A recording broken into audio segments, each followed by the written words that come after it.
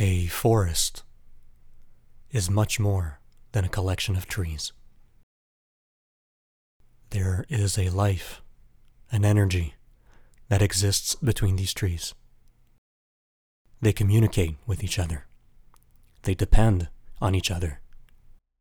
In as early as the 16th century, there are written records of a variation of the proverb, "You cannot see the forest for the trees." Its meaning lies in the sense of someone not being able to see the big picture, or a larger pattern in a specific problem or situation, overwhelmed and too focused on the details. This story is all about seeing the forest in between the trees.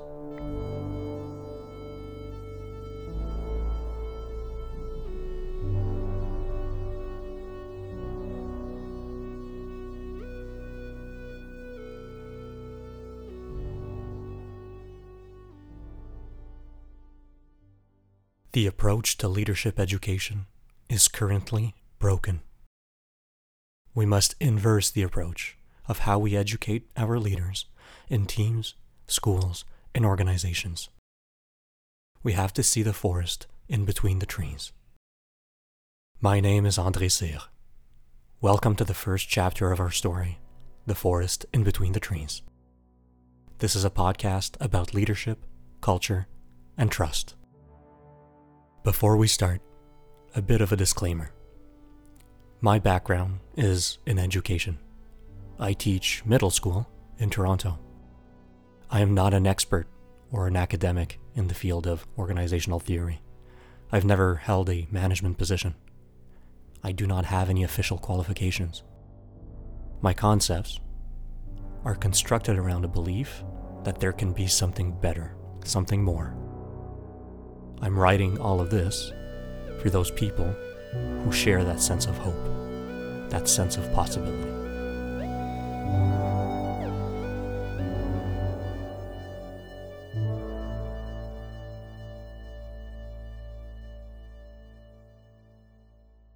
The traditional approach to leadership education is centered around individuals, creating environments of competition and cynicism. Instead, we need to bring teams and organizations to follow a cultural approach towards the education of their leaders, creating environments of growth and of trust. We often see or portray traditional leaders as heroic or visionary or charismatic or geniuses, and there's nothing wrong with those characteristics, but they are not at all required for a leader to lead. They are not required for leadership. In this way, we can dismantle the notion that leadership is a you either have it or you don't sort of thing. It is not innate. It is not reserved for a select few. It can be learned and practiced. Leadership exists not within ourselves, but rather between ourselves.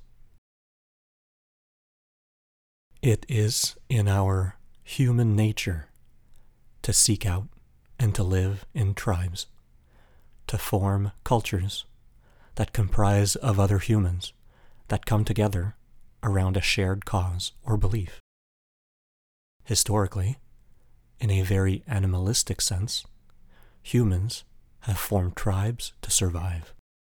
The members of a tribe would look out for each other, share food and shelter, and provide protection for the others when dangerous situations would arise. The dangers we face in our organizations today are much different than those faced by our ancestors. But the role of our tribe and of our cultures are the same: to provide safety.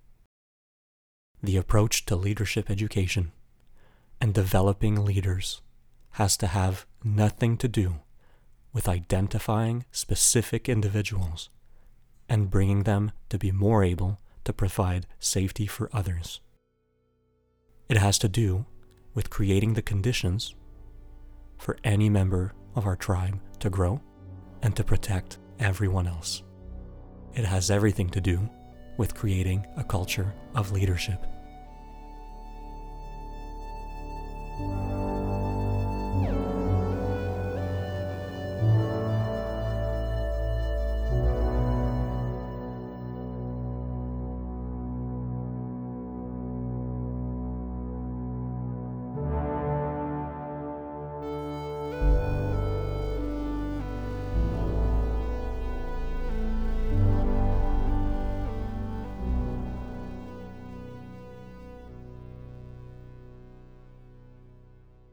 Before going further, let's make the difference between three things very clear in the context of this approach to leadership education: leadership, leading, and leaders. The most ambiguous term is leaders, as it is used both in contrast to those who lead and as a mark of an individual's position or rank, whether hierarchical or informal, within a group. Leaders are asked to lead, yes. Too often, we refer to managers as leaders. Leadership can be totally separated from management. We should therefore be using the term leaders to designate those who lead, those who cultivate leadership within a group, those who understand the forces that come into play when creating a group's culture and conditions for it to thrive. Leadership is the forest in between the trees. It's an ensemble of forces that crafts a group's environment. It's the energy that exists between the individuals that are part of the group. And even if it's one of those buzzwords, this is what culture is. Culture, like leadership, is developed actively. It's not the result of what haphazardly happens between the team members. It's the careful work of those who lead. The role of leadership, or the role of someone who leads, is clarity, influence, and safety. Leaders lead. They create environments where leadership is a norm, not a responsibility. And the road to this is through clarity, influence, and safety. Leadership is about providing clarity. In the next chapter of this story, we'll explore the importance of vision, values, and principles within an organization. Leaders are not only responsible for crafting these, they are also propelled to continuously share them, refine them, repeat them, refer to them, embody them. Too often, clarity is overlooked. Leaders have a profound influence on those who are part of their tribe, of their culture. In further chapters, we'll discuss topics such as branding, language, common practices, authenticity, emotional contagion, optimism, charisma. Leadership is about safety. It's the constant transmission of verbal and non-verbal cues that say everything is going to be okay. You're safe. Safe to connect, safe to trust, safe to grow, safe to be. The next chapters will explore topics like trust, threats, vulnerability, sacrifice, courage, mindset. It is true that all leaders have followers. However, I don't like that term within this approach. Followers.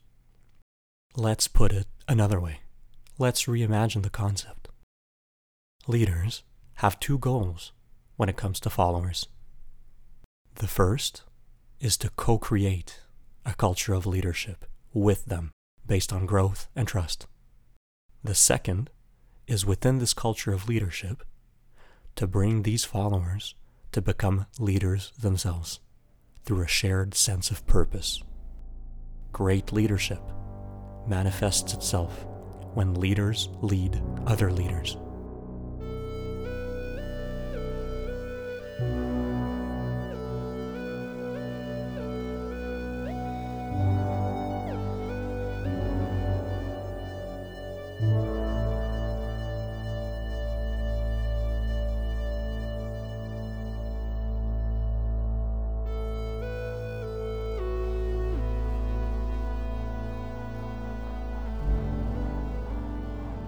Leadership is not about titles or ranks.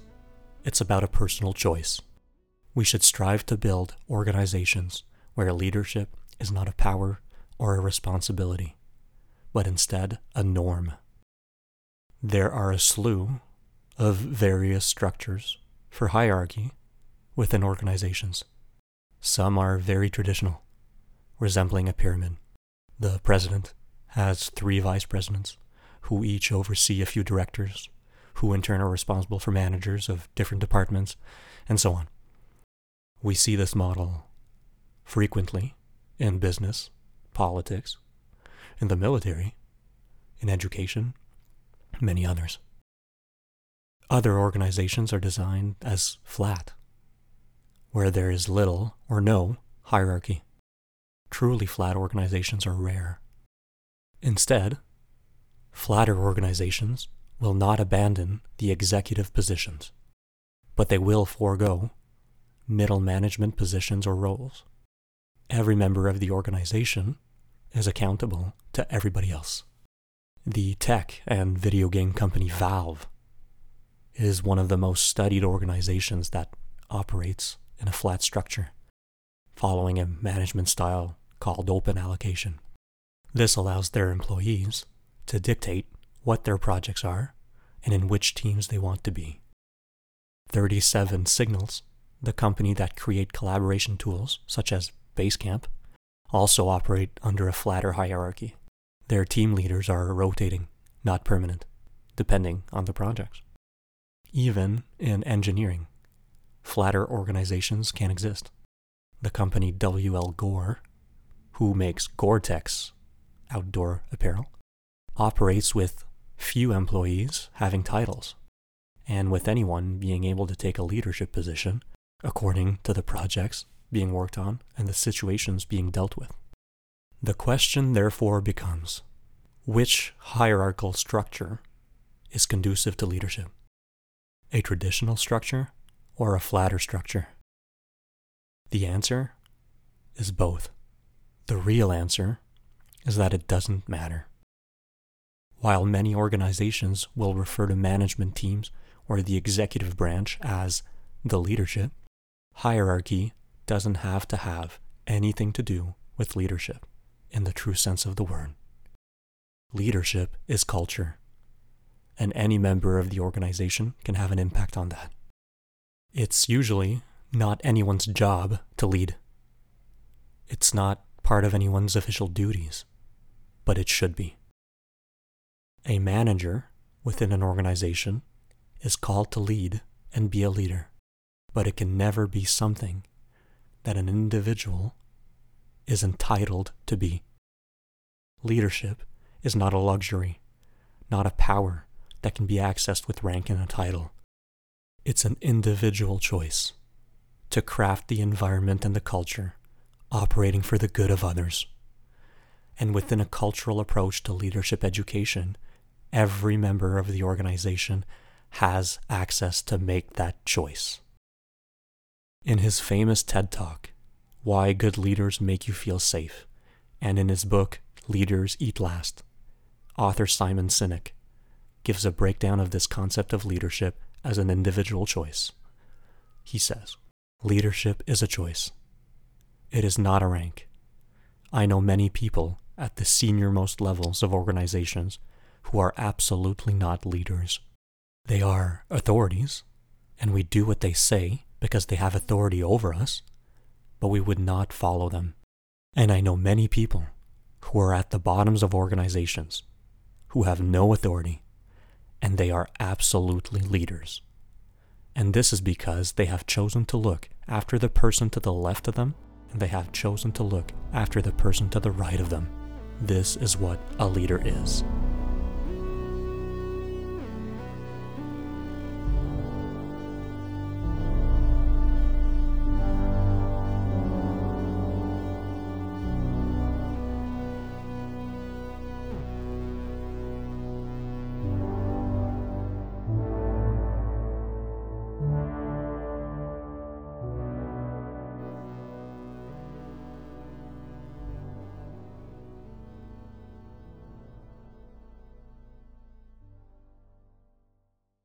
The goal of leadership training programs or workshops is not to place or prepare individuals in leadership roles.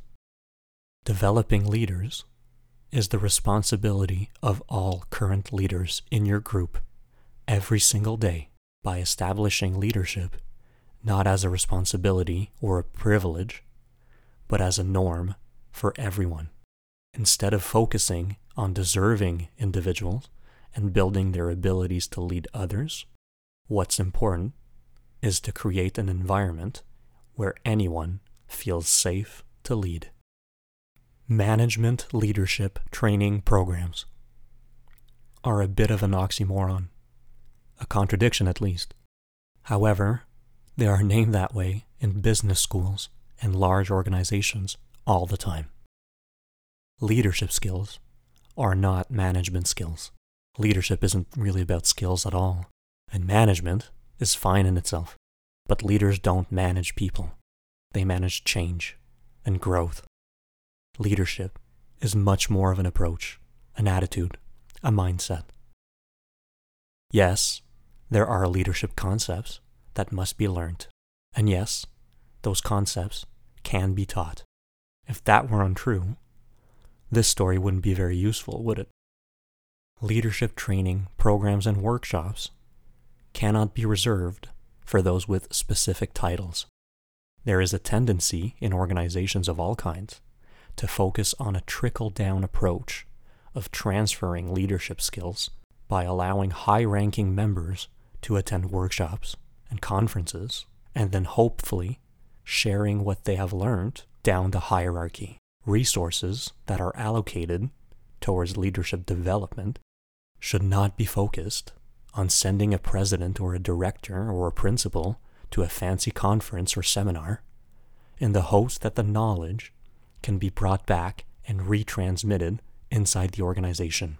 I'm certain that this is sometimes possible, but it requires that not only those high-ranking leaders to be very effective at assimilating and communicating the leadership concepts and theories, but that every member along the hierarchical chain be as willing and capable to do so as well. And it requires that those leaders remain with the organization over time. A cultural approach is entirely different. It implies that leadership education is for every member of the organization, not only a select few. Everyone matters. Everyone has to matter, has to be involved. The resources invested for leadership development should not be allocated to develop individuals. They should be allocated to create a culture of leadership. Workshops and training programs are fine when it comes to building your professional skills, but they are too far removed from the daily workings of the organization to be able to foster leadership. Team building activities are fun and have their place, but they suffer the same fate of being too disconnected from the daily reality to have true lasting impact on leadership education. Don't call it a leadership camp or a leadership seminar if you're going to be doing team building activities. There is nothing inherently bad about them. But when's the last time you did a trust fall in the context of your work or project? Kim Scott, author of the book Radical Candor, says, "While retreats and parties can be productive if people on your team really want them, it is best to remember that mostly you get to know the people you work with on the job every day as an integrated part of the work rhythm, not at the annual holiday party." Leadership operates in reality. Organizations that take a cultural approach to leadership education meshes it within the fabric of its everyday.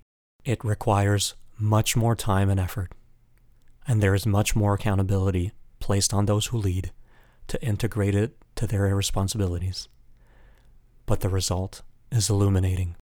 Instead of having empowered managers that dictate the pace and environment of the group, those who choose to lead those who choose to belong to the culture of leadership emerge as beacons of growth and of trust. In their excellent book, An Everyone Culture, authors Robert Keegan and Lisa Leahy describe deliberately developmental organizations, DDOs. They start by describing issues with traditional and modern methods used by organizations to develop the capacities of their members. They state that executive coaching, high potential programs, mentoring, corporate universities, offsites, retreats, leadership development programs may sound like widely varying approaches, but they actually share enough common and problematic features to be seen as a single 20th century answer to the way we might best develop human capacities. They outline certain of these problems. They give input too sporadically, not often or intensely enough. They're beyond and outside the normal flow of work. The knowledge is not always transferred. The programs are only provided to a select few designated members, usually those with high positions or identified in specific groups. The most significant issue, they explain, is that these programs center around the individual as the source of growth, and the organization itself does not necessarily change. Optimistically, they provide an alternative. They say, imagine so valuing the importance of developing people's capabilities that you design a culture that itself immersively sweeps every member of the organization into an ongoing developmental journey in the course of the working day. Imagine making the organization itself, and not separate extra benefits, the incubator of capability. Imagine hardwiring development into your bottom line so that, along with asking whether your culture is fostering the other elements of business success, you demand, that your culture as a whole, visibly and in the regular daily operations of the company, be a continuous force on behalf of people overcoming their limitations and blind spots and improving their mastery of increasingly challenging work. You're imagining an organization that, through its culture, is an incubator or accelerator of people's growth. In short, you're imagining a deliberately developmental organization. Therefore, a cultural approach brings leaders to create the conditions where leadership is a norm, where everyone is encouraged to lead, and it is safe to do so. Leaders create a culture of leadership, and in doing so, educate and create more leaders.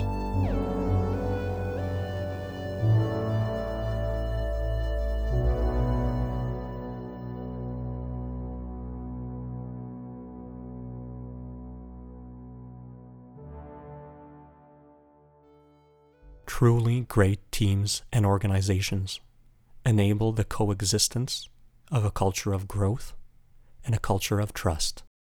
In organizations where leadership becomes a norm and all members are encouraged to lead, there is a necessity for those leaders to create and sustain a culture of growth and provide safety for it with a culture of trust. The role of a leader is to provide safety and opportunities for growth to the others inside their group or organization. Position and hierarchical rank become very distinct in this regard. Every member, regardless of rank, has to identify the moments and times when his or her role is to be focused on being action-oriented and helping the organization grow, and when he must provide trust and safety for others. In further chapters, we'll discuss courage. This is what those who operate in a culture of trust provide to those in the culture of growth. When there is a sense of safety within the organization, a sense that, as Simon Sinek puts it, those who are in charge are more concerned with taking care of those in their charge, growth and innovation are always possible. doing what is good and what is right and what allows the organization to grow is dictated by those who choose to lead. This is where the circular symbol for this chapter, a horizontal cut of a tree trunk, originates. Imagine a large circle with progressively smaller ones going towards its core, indicating the age of the tree. The smaller rings, closest to the center, represent the community where there is a culture of growth. Here, individuals are building something new, something more. They defy the status quo. They are doing the work, putting in the time and the effort. There is plenty of risk-taking. Mistakes abound. Failures are inevitable. And this culture of growth is made viable by the existence of a culture of trust, represented by the larger outer rings. This culture of trust provides the safety required for the community of growth to thrive. Individuals here encourage the mistakes and the risk-taking. They applaud the originality and the challenging of the status quo. They sacrifice their time, effort, and even ego, all for those in the community of growth to be best equipped to create change. There has to be an elasticity in a leader's role and position, whether it's at the center of the organization to create growth or on the edges of the organization to provide trust and safety. Hierarchy becomes circular, with a never-changing constitution of individuals in the center, providing truth instead of control, and others on the outer edges, providing trust and safety instead of compliance.